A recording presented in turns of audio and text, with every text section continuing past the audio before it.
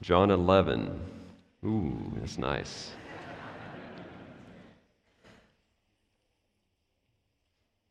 All right, now I want you to do something else. I hope you have a paper copy of God's Word this morning, because this is not going to work if you're trying to do this on your phone. I'm just going to go ahead and tell you. All right, so you're here in John 11. All right, now I want you to turn to the beginning of John. I'm trying to give you a visual.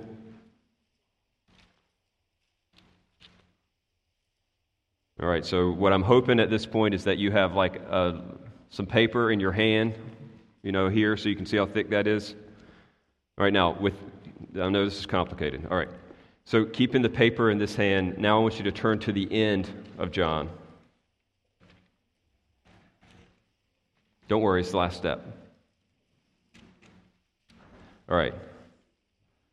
Now, I want you to feel the weight of the paper in your hand. I want you to notice something. It's about half. We're halfway. Now, that's really important. You can let the paper go for a second. Because if this were a movie, let's make it better. If this were like a Netflix TV show, like 10 episodes, like one story over 10 episodes, you would be thinking, after what we read last week, that this thing's over. Roll the credits. I mean, Jesus has not only dominated the religious leaders with his speech, but he's done it with some amazing signs. I mean, he's turned water into wine. He's healed an invalid man. He's healed a girl from not even being in the same area. He did it just by saying it. He gave a man born blind sight that had never happened in the history of the universe. And last week, he raises a guy from the dead that's been dead for 4 days. You would just think, well, let's shut this story down. This is the Messiah. Let him ride on into Jerusalem as the king. Everybody sees it. Everybody recognizes it. The story's over. And the reason why I use the parallel of the TV series with 10 episodes, I'm not a TV guy. I don't know all the expert terminology, but you know how they work the show up to an arc in the middle of the season? And then you think, oh, it's resolved. And then all of a sudden something turns around and they keep you watching for the last 5 episodes. They stole that from John. I mean, he's led us to believe at this point, this thing's over. And when you read the verses that we're going to be covering today, starting at 11:45, you're like, but it's not over. In fact, what seemed to be the thing that was going to prove that Jesus could just come and take over and rule as king is actually going to be the thing that gets him killed. And John wants us to be stunned by that. He intends for us to be surprised by this. You'll notice in chapter 11, verse 14, as we review the previous episodes, if I was last time in the book of John, we saw in chapter 11, verse 14, that his disciples were concerned that if he went back to go heal his friend Lazarus in Bethany, because it was only a couple miles from Jerusalem, that it was going to get him killed, because they already wanted to kill him. And notice in verse 14, he finally tells them, guys, we're going. Notice, he says, he told them plainly, Lazarus has died, and for your sake I'm glad I was not there so that you may believe, but let us go to him. And notice how Thomas responds. Thomas, called the twin, said to his fellow disciples, let us go that we may die with him. We're going to die. That's what he leads us to believe. If Jesus goes to Bethany, we're all going to die. And so we see that in the John 11 story about the resurrection of Lazarus, there's some sensitivities to this insofar as Jesus stays outside the city. Martha goes to him. right? She has this private audience with Jesus, and then she comes back to her sister. Do you remember this? And do you notice, or did you remember where it says that she talks to her privately and says, hey, the teacher wants to see you? What's she doing? She's trying to protect Jesus from public eye because he is an enemy of the state, if you will. And so Mary just gets up in a frantic and just like runs to Jesus outside the city, but the plan backfires because all the mourners in the house get up and go with her. So now what you thought was going to be this private audience with Jesus, maybe he could do a private resurrection of Lazarus. You get what I'm saying? Like incognito, and then slip out of there again. Jesus makes it a public event. In fact, it says that he starts weeping not only when he sees Mary, but when he sees the mourners. And he's like, I need to do something. Remember, he was angry. He was indignant. He's like, I'm going to show death who's boss in their public company. And they all go with him to the tomb. And remember, last thing, and we're going to jump into this text. He actually says this prayer out loud. All right, God, answer my prayer. And he even says out loud, I'm praying this so that everybody around can hear it, and I want them to know what's about to happen. And then he says, Lazarus, come forth, and it all happens. They wanted it to be private. They were trying to protect him, but Jesus goes in like a kamikaze pilot and is just willing to die on this miracle. And it indeed will lead to his death. You're going to see in the verses to follow 3 different pictures of how Jesus giving life to Lazarus caused his death. That's really what the story's about. If I'm just telling you the script ahead of time, you're going to see 3 instances directly related to the fact that Jesus giving life cost him his own. Jesus giving life cost him his own. And I am actually putting together 3 narratives that most people typically break up into smaller pieces. But frankly, I can't do it in good conscience, friends. I cannot just do the passage about Caiaphas. If you grew up in church, you know what I'm talking about. I can't just do the passage about Mary anointing Jesus' feet and do the one about the triumphal entry all separately. You got to see them together, and here's why. John keeps them together. Just heads up, I just want to confess right here afresh today, I believe in plenary verbal inspiration. What that means is I believe that every word of God is inspired. So when we're reading a passage, I've got to make sense of all the words, not just the ones that stick out to me. Does that make sense? Now, let me tell you some words that don't stick out to most people when they're reading this. It's going to be the inclusion of this group of people that saw Lazarus come back from the dead. John will just keep mentioning them. You think the Lazarus thing is over and done with, now we're transitioning to Jesus' death, but what John will do, inescapably, is keep those 2 things tied together. He will keep mentioning over and over and over again that Jesus is going to die on account of the fact that the people who saw Lazarus rise from the dead are telling other people about it. It's making him more popular, and that's ultimately going to lead to his death. I'm going to let you see it for yourself. I'm not going to read the whole thing. We'll break it up into smaller sections. But I want you to follow this story because we're only midway into the season. Notice how it all turns around. Verse 45, chapter 11. Many of the Jews, therefore, after Jesus had just brought him up from the dead, many of the Jews, therefore, who had come with Mary and had seen what he did, believed in him.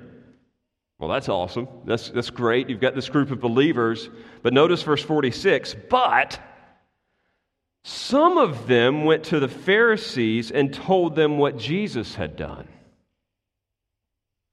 So the chief priests and the Pharisees gathered the council together and said, what are we to do? For this man performs many signs. If we let him go on like this, everyone will believe in him. And the Romans will come and take away both our place and our nation. Notice this. It's leading to some concern on their part. And what we're going to see here in this first picture is that, Jesus giving life would cost him his death. And basically, by the way, note takers, you can take notes this week.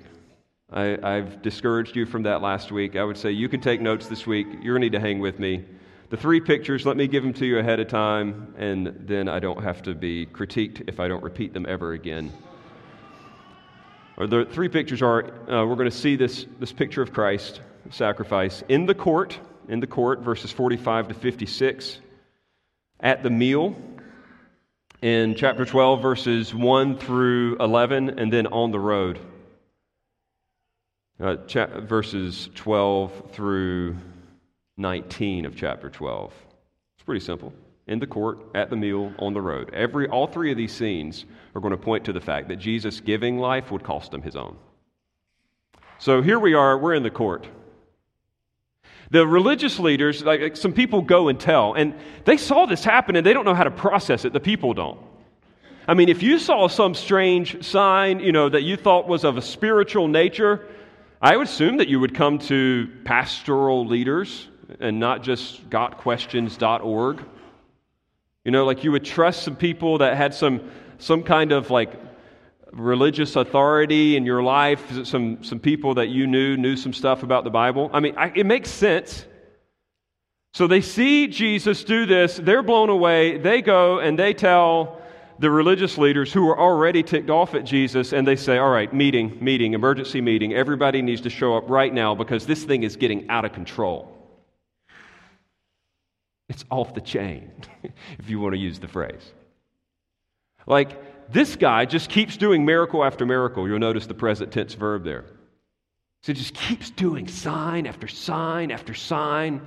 And this one was the one that, the straw, if you will, that broke the camel's back, because he performed many signs. And he says, look, if we just let it go on like this, everyone will believe in him. And notice their concern. They just don't want people to believe in him. Why? Why are they so concerned about people believing in him? Because they're very concerned for them. Notice how they go on to say, everyone will believe in him, and the Romans will come, this is verse 48, and take away both our place and our nation. We're no longer going to have power over our place and our people. It's like total self-interest. The number one thing that they're concerned about is if this Jesus is who he says he is that ultimately they're going to lose their political authority. This is the first time that Rome is mentioned in the entire Gospel of John. You need to know some background here politically. This is not an independent Jewish state. They are owned by the Roman Empire. They're a vassal of Rome. And Rome has basically said to the Jewish people in particular, hey, y'all do your thing, you don't make any trouble, all will be well. So what they did was they erected, I think of this like in terms of an elementary classroom. It's like they're the teachers that stepped out of the room and they picked some class monitors among the students. In this case, it's called the Jewish Sanhedrin. It consisted of some religious teacher guys called the Pharisees, but also some other guys who were like priests, like temple officers, and they kind of all mixed together. Some people believe there was 70 of them, kind of like a Jewish Supreme Court. But the crazy thing is, it's not a Supreme Court. It's just a Supreme Court under Rome. Do you get what I'm saying? Like, I'll put it to you this way. They can't kill anybody. They don't have the power of the sword. They have to basically say, hey, dear Rome, can we kill so-and-so? And the only way Rome would ever do that, because they knew just to keep the peace, was if it was a threat to Rome. So keep that in mind. They're like, if we let this guy loose, and people start believing in him as the one who has the power over death itself, people are going to believe in him, and they're going to see him as a king that he presents himself to be, and all of a sudden that's going to be a threat, and we would much rather stay under the puppet control of Rome and be able to keep our little temple and keep our power. That's what they're saying. So they're debating this in this official meeting of the Sanhedrin, like this Supreme Court get-together, if you will. And look at verse 49. It says, but one of them, Caiaphas, who was high priest that year, said to them, you know nothing at all. Now, Caiaphas is like, what can I say? He's like the Speaker of the House. He's like the executive officer of the court. He's the Supreme Court justice, if you will. Like he's the one that breaks the ties. This guy is basically in charge of the group. And it says that he was the priest that year. It doesn't mean he was only the priest that year. By this point, he had already been in office 18 years. He knew how to manage Rome. He knew how to keep his position. He's a good politician. But the crazy thing is, it was a fateful year. It says he was the high priest that year, that special year. And he said to them, look, all right, guys, here's what we're going to do. Y'all don't know anything. Now, he saves his political tact here. He just tells them straight up, you don't know what you're talking about. You know nothing at all. Nor, verse 50, do you understand it, that it is better for you that one man should die for the people, not that the whole nation should perish. Do you get what he's saying? It's like look, guys, this is a really simple solution. You are clueless. Here's the win.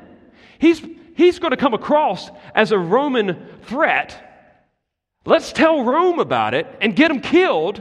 And then we get to save the whole nation. We get to keep our stuff. We get to keep our power. We get to stay in control of what we have at the moment.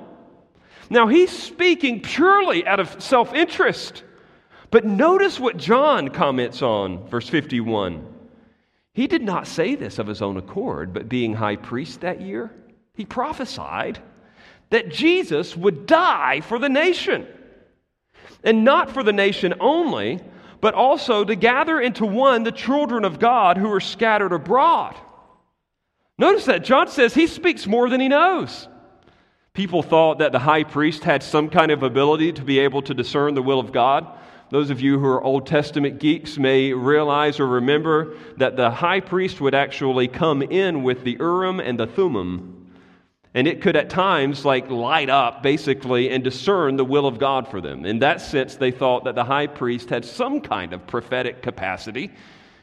In this sense, John is saying hey, like a high priest, he kind of knows the will of God in this. And even though he didn't mean to say it, he's predicting that Jesus is not just going to politically die so that the nation could stay in existence, but he's actually going to die for God's people, both those in Israel and those outside Israel. John sees in this a fateful irony. He says, verse 52, not for the nation only, but also to gather into one the children of God who are scattered abroad. Do you remember Jesus saying that? He says, look, I'm coming as a good shepherd to die for my sheep, but then he clarified, I also have sheep who are not of this fold. It wouldn't just be certain Israelites for whom Jesus would die, but also some outside of that as well. John is saying, here it is. Because Jesus heals Lazarus, it sets a line of dominoes into play that ultimately is going to lead to his death for the nation. And verse 53 says it. So from that day on, they made plans to put him to death. I have an objection. Verse 53. It says, from that day on, they made plans to put him to death. But I've been reading this book a lot over the last 6 months, and I think they've said that before. Does anybody catch that? All right, did John forget that he's already written this 3 other times in the book? What's the difference between this time, them saying that we're going to kill him, versus the last few times they said that we're going to kill him? I think I could use a tool from the personal productivity world that would serve us well. Do any of you in here know what the Eisenhower matrix is? You've ever heard that term before? Oh, one guy. All right, this is awesome. Okay, 3, thank you. All right, does anybody, I'm going to walk you through it this way. Do you ever feel like you have all this stuff on your to-do list and you just can't get it done? What in the world? How do half of you get all the stuff done on your to-do list? Y'all need to be preaching. Gosh. Okay, so for the normal people in the room that can't get their stuff done, we often struggle to prioritize, to figure out what's most important. So Dwight Eisenhower in particular is credited to this. Who knows where it comes from? He would draw a little box, and basically he would label the boxes, sorry, I'll give a visual this way. Upper left corner are things that are urgent and important. upper right corner are things that are important but not urgent. Then the bottom left corner are things that are not urgent and not important. And then the things that are over here are urgent and not important. I know that's a lot. Just look up Eisenhower matrix on Google Pictures and you'll be fine. But the point is, what the Jews up to this point had done was in the Eisenhower matrix, they had actually put this in important but not urgent. Like, hey, you know what? We probably need to kill Jesus at some point. And when opportunity would arise, they would do it. It was important but not urgent. That's most of us where we fall into trouble. We don't work on the things that are important but not urgent. At this point, they officially move it from that box to this box and say, no, it's important and urgent. Notice how it says in the text, from that day forward. It wasn't just like in the parking lot on their agenda. Now it was a standing agenda item until brought to completion. They are now resolved that Jesus will die. It is not just going to happen someday. It will happen as soon as possible. And yet, despite the desire of the court, Jesus, once again, this is amazing, would not allow himself to die at the time of their choosing. Look at verse 54. Jesus, therefore, it's connected to what we just saw. Jesus, therefore, no longer walked openly among the Jews, but went from there to the region near the wilderness to a town called Ephraim, and there he stayed with his disciples. Jesus is like a master chess player, like he knows the end game, like he knows how to get there. And by the way, I'm speaking more than I know. I have no clue what an end game is. I have a feeling it has something to do with positioning the pawns in such a way that you eventually win. I'm a simpler guy. Like I know how tic-tac-toe will work out in the end. Like if I get those corners, you're going down or we're going to cat. Like I've mastered that game. I know how it goes. Jesus has got this thing mastered. He knows exactly how this is going down. He shows up and does a public miracle knowing that he's going to invite the ire of the entire government. And yet at the same time, he knows when to back off and retreat, in this case to Ephraim, and wait. What's he doing? He's waiting for the exact hour at which he would need to lay his life on the line for his people so as to fulfill the prophecies in the Old Testament. And notice what happens in verse 55. I like to think of verses 45 to 57 as like this domino effect, right? Like stuff just starts getting set into motion and one thing falls and the next thing falls and the next thing falls. But what's interesting is that right at the very beginning, in verse 45, the domino trail splits into two. Anybody ever done that? You know, where you have the one domino line and then it goes off into two. John's taken us down the one line, but there was another line or series of events that was set into motion as well, and that was with the people. Remember, there were some people who believed. What happened with them? The people who didn't want to believe, they went and told the Pharisees, which led to them like moving Jesus to priority number one, kill him. But what happened to the people who believed? John picks up that line of dominoes in verse 55 and follows it. Notice he says, now the Passover of the Jews was at hand. That's important. There's this festival going on soon. And many went up from the country to Jerusalem before the Passover to purify themselves. They were looking for Jesus and saying to one another as they stood in the temple, what do you think? That he will not come to the festival at all? Now the chief priests and the Pharisees had given orders that if anyone knew where he was, he should let them know so that they might arrest him. Do you get what's going on here? So this next group, the next line of dominoes is now people who saw what happened with Lazarus are telling one another about that. And they're working one another into a frenzy at a time when there would already be probably triple the amount of people who would normally be in Jerusalem anyway. I mean, the estimations of people like coming to Passover are anywhere from 1.2 to 2.5 million people. Like, it's hard for me to fathom. You thought season was bad? It's getting seasoned, if you will.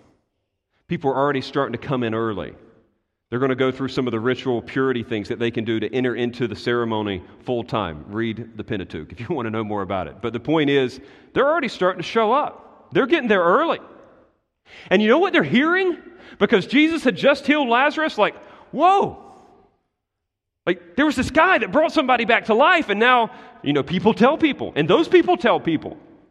And John wants you to see this spreading popularity of Jesus. Everybody on the lookout for him. In conjunction with this, there's a warrant out for his arrest. That's how the chapter ends, with this kind of ominous note. Basically, the chief priests and the Pharisees had given orders that if anyone knew where he was, he should let them know so that they might arrest him. So he's growing in popularity more than ever. Everybody's looking for him, but now listen to this. Now everybody can turn him in. Anybody can turn him in.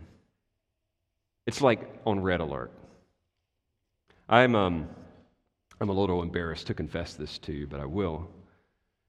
Growing up, I wasn't a reader. I know some people just think that, Justin has always been a reader, a studier. No, I played sports and I played video games. That's what I'm embarrassed to admit. Senior in high school, it was church, basketball, family, and Tom Clancy's Splinter Cell. Now, if you've never read a Tom Clancy novel, I'm sorry, but he writes about spy kind of stuff. And this particular video game I loved because you were this Splinter Cell agent, and you'd have to sneak around and take people down silently. It's not that funny. But here was what was interesting. You couldn't just go through, it wasn't like a Call of Duty game where you could just come through guns a-blazing. You had to be like a ninja, take these people down. And if you got sloppy, all of a sudden these red sirens would go off and everybody would be on the lookout for you. Your cover was blown. I'm sorry to think, but that's exactly what's going on here. I want you to imagine red sirens going off and you think that Jesus should be sneaking around. And you're like, well, what in the world is he going to do? How is he going to celebrate Passover? The alert is on. Everybody's on the lookout. There is no safe space anymore for Jesus. So he's tucked away in Ephraim, which brings us to the next scene. In the court, we can see that Jesus giving life would cost him his death, but that's not the only picture of his sacrifice. We also see it at the meal. At the meal. Look at verse 1 of chapter 12. 6 days before the Passover, Jesus therefore came to Bethany, where Lazarus was, whom Jesus had raised from the dead. So they gave a dinner for him there. Martha served, and Lazarus was one of those reclining with him at the table. Just pause here for a moment. This is such a special time. And yet Jesus, he just shows up 2 miles from Jerusalem again. Remember, I gave you a visual last week. We're talking from here to Sam's Club or from here to Gulf Coast High School. That's how close he is. He's going back to the scene of the crime, if you will. He's going back to the spot where everything went down in the first place. And he shows up and he lets them throw a party for him. They threw a meal. We don't know all who's there, but it sounds like it's an amazing time. Martha, true to her form, is working her rear off, serving, doing her hospitality thing. And then there's this beautiful picture of Jesus reclining with Lazarus sitting at the table. Can you imagine the joy in that place? Just a week ago, there were no place settings for Lazarus, and here he is eating again with the family. It's all joy. And then there's Mary. And Mary just does her thing. If Martha is the more older sister, administrative one, we've stereotyped Mary, I think rightfully, as the more emotionally interested, responsive one. And notice what it says about her in verse 3. Mary, therefore, took a pound of expensive ointment made from pure nard and anointed the feet of Jesus and wiped his feet with her hair. And this is an awesome detail. The house was filled with the fragrance of the perfume. It just filled the house. It was beautiful. the expensive ointment that's here, and you're kind of like, well, what is it? Is it like something you pick up at the department store for like $80? No, this is the spikenard. If you look at it archaeologically, came from a plant that was imported from northern India. It cost a lot of money to get that product from there to Israel. You couldn't just fly straight over. There was a major desert between Israel and northern India. People would have to travel up and around. Anyway, point is, it was fragrant. It was typically used, by the way, in two cases. It would either be used at a wedding. So we even have this tradition today, like when people get married, there's a bride's gift and a groom's gift. This would be like the groom's gift. You could give it to the groom. In many cases, a woman would save this for her entire life or work up for it to give it to her husband and anoint him on her wedding day. In other instances, it would be reserved for the death of a special figure, like the patriarch of a family. It would be an honor for that ointment to be used in that way. And they didn't have, by the way, resealable caps. Once you broke the box, it's gone. We'll get to the price of it in just a second. Just trust me, it's expensive. But I want you to see that what Mary's doing here, she thinks is just this great honor of Jesus giving life. But catch this, please. I need you to tune in just like really intently for about 10 seconds. Mary thinks that she's anointing Jesus for giving life, but Jesus will clarify that he is anointing her for his coming death. What in the world will possess this woman to go to such great lengths to honor Jesus? She doesn't know he's going to die. She's doing it because she's got her brother back. I mean, how would you feel if the one that you loved had been gone and now all of a sudden they're back and the guy that made it happen is at dinner? Like, you want to give them whatever. I mean, love knows no bounds. And frankly, friends, she just lets it all hang out. Like, this same instance is described in both Matthew and Mark. It's different than the story in Luke. And there it says that she anoints his whole body. But in particular, John will focus in on her feet, on her anointing of Jesus' feet. Why? Well, I think, one, it shows the totality of what she did. She didn't just anoint it on his head and forehead and hair as it would normally be done. She anointed him as appropriately as possible from head to toe. And then in the chapter to come, we'll see that she took this total servile position before Jesus. Because remember, Jesus will do the same thing as he gets on his own knees and wipes the feet of the disciples. John valued that. And so he calls it out in Mary. And it's a rather shocking thing. She lets down her hair, which is not done in ancient Near Eastern culture with women. They keep their hair back, they keep it tight, they keep it tied. One commentator explained it this way: her letting down her hair in this instance would be the equivalent of a woman at a fine dinner party hiking up her skirt to her thighs. Could you imagine that? If there was a spill, you're at a nice party, and somebody takes this nice dress and just hikes it right up to their thighs and gets down and starts to clean. I mean, it is just total shocking thing that she does here. It is extravagant. And we don't know how it is perceived or appreciated by anyone to this point. Don't read ahead. Just let the text do its thing. It's like, wow, that's a lot of money. Wow, that's a pretty extravagant expression of praise. It smelled nice. That's all we know. Verse 4. But Judas Iscariot, one of his disciples, he who was about to betray him, said, "Why was this ointment not sold for 300 denarii and given to the poor?" And he said this not because he cared about the poor, but because he was a thief, and having charge of the money bag, he used to help himself to what was put into it. Now I read this and I think, John, tell us what you really think about Judas.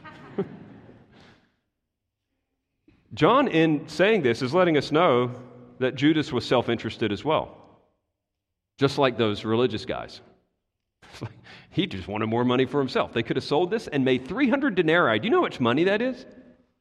So a denarius is a day's wages.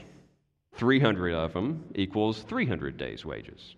By the time you filter in, all the weekends and all the holidays and the Sabbaths, we're talking about a year's salary here.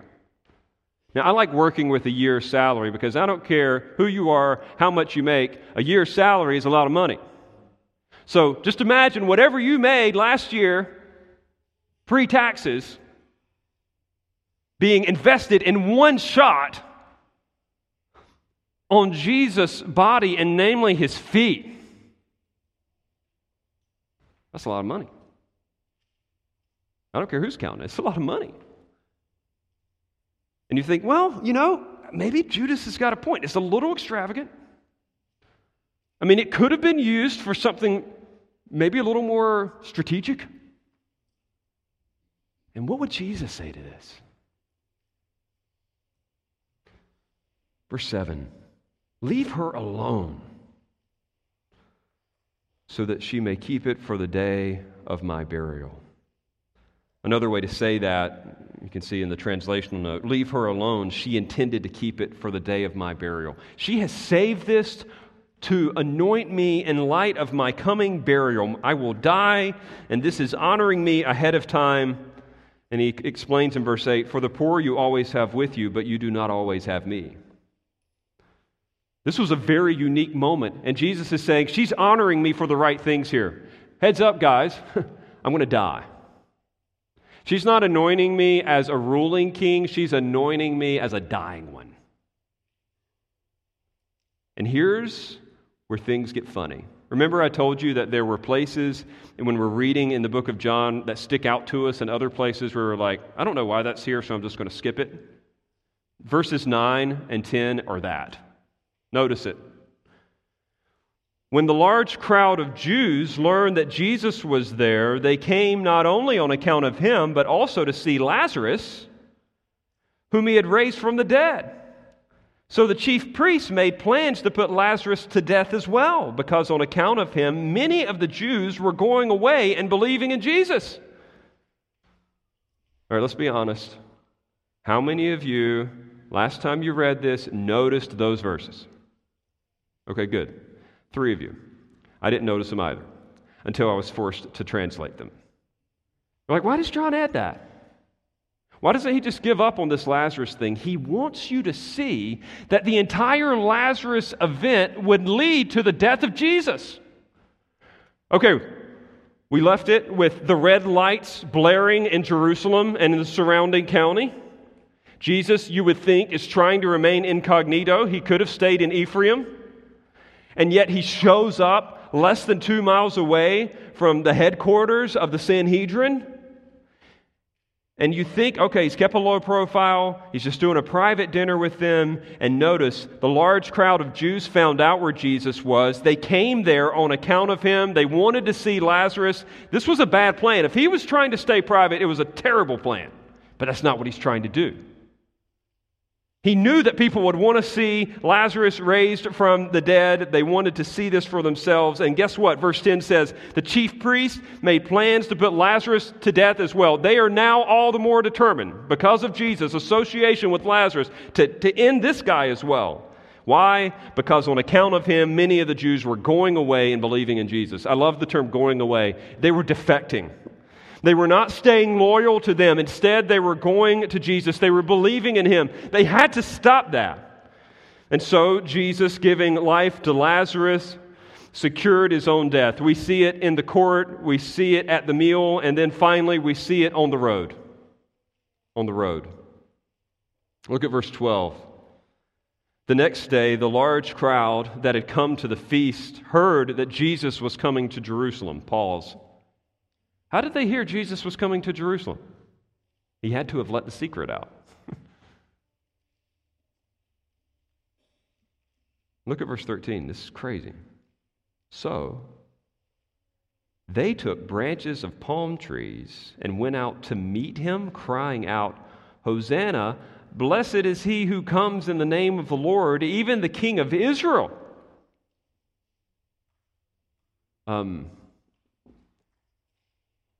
You ever seen a car wreck about to happen? And in your mind it's happening in slow motion? You're like, no, This is the car wreck happening in slow motion. You're like, if anything, he needed to slip into Jerusalem, do his Passover stuff, and get out of there. Tom Clancy style. And yet, he lets it leak, and the people are so excited, even though there's a warrant out for his arrest, red sirens blaring, he is now walking down the street, and they are taking palm branches, which represented basically political dominance, and they're hailing him as a king. That's the number one thing that he could not get away with. That's the number one thing that would get him killed by Rome. They didn't care if he was a religious guy. They thought it was all superstition anyway. But soon as he's presented as a ruler, that's a problem. So here, he's the one that comes from God, even the king of Israel. They're chanting it. There's thousands of people chanting this. I mean, here we are only 2 weeks away from the Macy's Thanksgiving Day Parade. I don't know why, but every year I try to watch it. And I see all those people freezing their rear ends off to see balloons. And they're going crazy for 4 hours. They're just yelling at balloons. They've actually got something to celebrate here.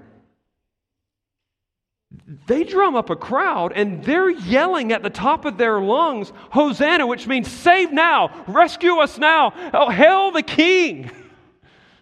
The king come from God, the real king. I mean, this is political suicide. And how would Jesus respond? Does he go run off oops, didn't want that to happen? No, it says, check out verse 14, and Jesus found a young donkey and sat on it, just as it is written, fear not, daughter of Zion, behold, your king is coming, sitting on a donkey's colt. You're like, sounds a little anticlimactic to me. No, you're not getting it. Jesus picked a mode of transportation that would have fueled their messianic expectation. What you drive says a little bit about you. I'm not going to refer to anybody's car in the parking lot or my own. But I will say that if there was someone who was wanting to date one of my daughters, what they show up in is probably going to communicate something. Somebody showing up on a Harley Davidson communicates something different than somebody showing up in a golf cart. Agreed? Somebody riding in on a military Humvee is different than somebody showing up in a Honda Accord. No offense to the Honda drivers. In a similar way, Jesus choosing to get on this animal in particular is saying something. And it's saying the very thing that we saw in the scripture reading today from Zechariah 9. Are you ready? I'm the king that you expect who will bring peace. That's what Zechariah 9 was about. I feel bad for you guys sometimes when we do scripture reading because you have no clue why we pick the passages we do. I think it's become a game. People are like, I wonder how this is going to connect to anything. Sometimes it does, sometimes it doesn't. I'm telling you why it connects today. Because Zechariah 9 in particular was saying, this is the king you're looking out for. When you see a king coming in not on a war steed, but on a donkey, you know you found your king. This guy's going to secure peace. And so Jesus, instead of saying, no, guys, calm it down, I'm not really that kind of king, he gets a donkey and sits on it and rides in anyway, and it's basically like, praise me. He takes it. He doesn't deny at all that he is their king, but what he does do in this is redefines for them what kind of king he will be. He redefines for them what kind of king he will be. Notice this, verse 16. His disciples did not understand these things at first, but when Jesus was glorified, then they remembered these things that had been written about him and had been done to him. They didn't get it until he was glorified. Now, engage again intellectually here for a second. What does he mean by glorified?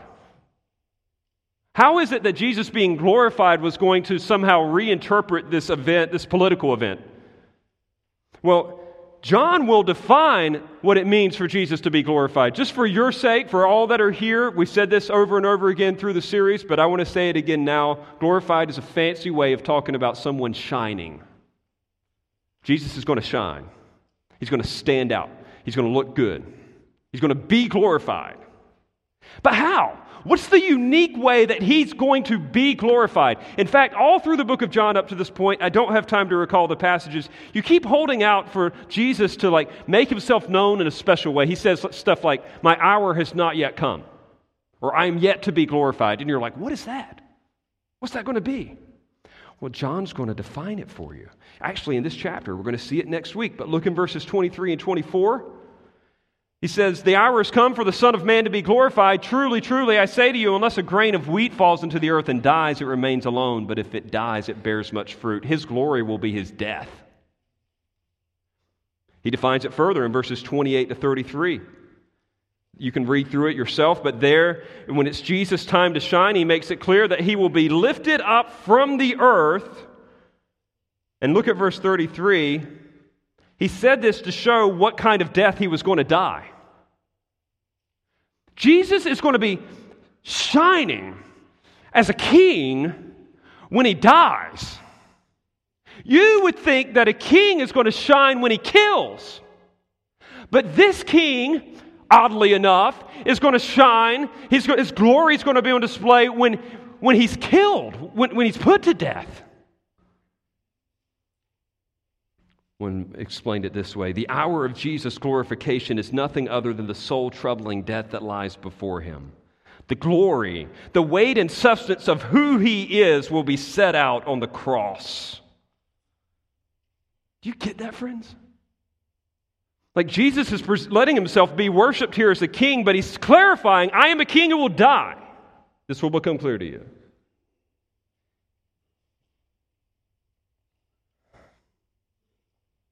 Cyril of Alexandria, one of the early church fathers, picked up on this as well. I always quote guys from the 15 and 1600s. Let me go back to the 3rd and 4th century. Because what I'm wanting to point out here is that all believers for 2,000 years have known that the climactic moment of Jesus conveying Himself to people is on the cross. He said, "The cross is glory. Indeed, at the time of suffering, He patiently and willingly endured many insults that He did not have to suffer. He subjected Himself to suffering willingly for us, and undergoing this for the benefit of others is a mark of extreme compassion and highest glory. The Father is glorified when He shows that He has a Son who is like He is. After all, the Father did not give the Son over to death without thinking about it, but intentionally for the life of the world." Think about it. This so captivated John, by the way, that when you get over to the book of Revelation and you see his description of who's standing in the throne room of heaven as the King of Kings and Lord of Lords, what does he call him? The Lamb who was slain. Not the Lamb who has conquered, but the Lamb who was conquered.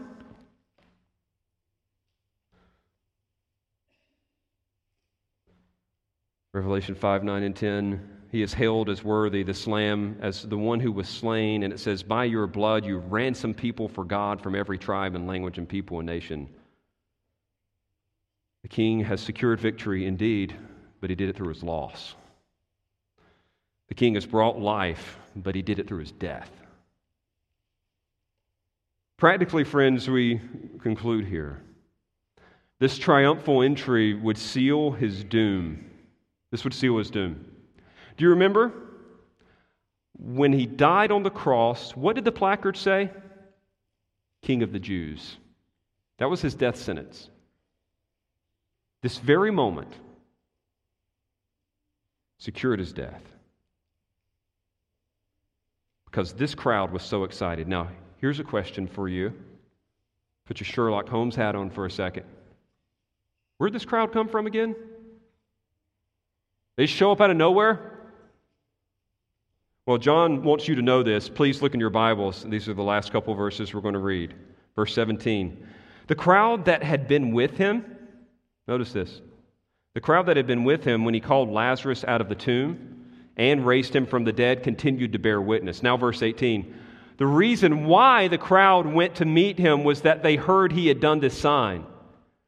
So the Pharisees said to one another, you see that you are gaining nothing. Look, the world has gone after him. Implication, we got to make this happen. Where did the crowd come from? They came from seeing Lazarus come up from the dead. You notice now how in both stories, John will not let it go. The fact that he gave Lazarus life is what led to his death. And that, friends, is the kind of king that we serve. One that not just triumphalistically gives life, overlooking the cost of sin, but one who has actually endured and paid that cost for his people, thereby giving them life. It shows us what God is like. Jesus shows God's glory not only in power over death, but in submitting himself to it. And we see this. We see it in the court. We see it at the meal. We see it on the road. And let me conclude with just benefits real quick for your heart this week. Because you got to get the story before you grasp the significance. Story's over. Why does this matter? Benefits. You ready? 1, it warms our hearts. It warms our hearts. Typically, when I think of a king, when I think of a powerful individual, I've been reminded of this in recent days more than I care to know. When I'm reminded of somebody that has influence or somebody that has perceived authority, there's a natural space or barrier that actually comes up from that. And yet, the kind of king that we have doesn't push us away, but he has brought us in by dying to kill the awkwardness. The stuff that should have stood between us and him, he bridged that gap. He went ahead and settled that on our behalf so that we could draw near to him. That warms my heart, friends. I don't just have a strong king, I have a kind one. He is not just one who will kill, but he is one who was killed on my behalf. One guy said it this way. He says, if somebody were to ask me about the religions of the world, why I would choose Jesus in particular, it would be because this is the only God who has ever entered into the suffering of his people. Every other God inflicts suffering. Here is a God who was inflicted by it. It warms our heart. Frankly, friends, knowing that Jesus died to give us life, it humbles our pride. You would think that it would just be able to end there and God would be able to wink at our sin and just be able to move on. In fact, I was a little scared singing His Mercy is More earlier, and I'm like, oh my goodness. This song was just saying that Jesus just kind of overlooked our sins. That's not true. And then thankfully the third verse saved it, where it talked about Jesus dying on the cross. I'm like, whew. I have to correct that.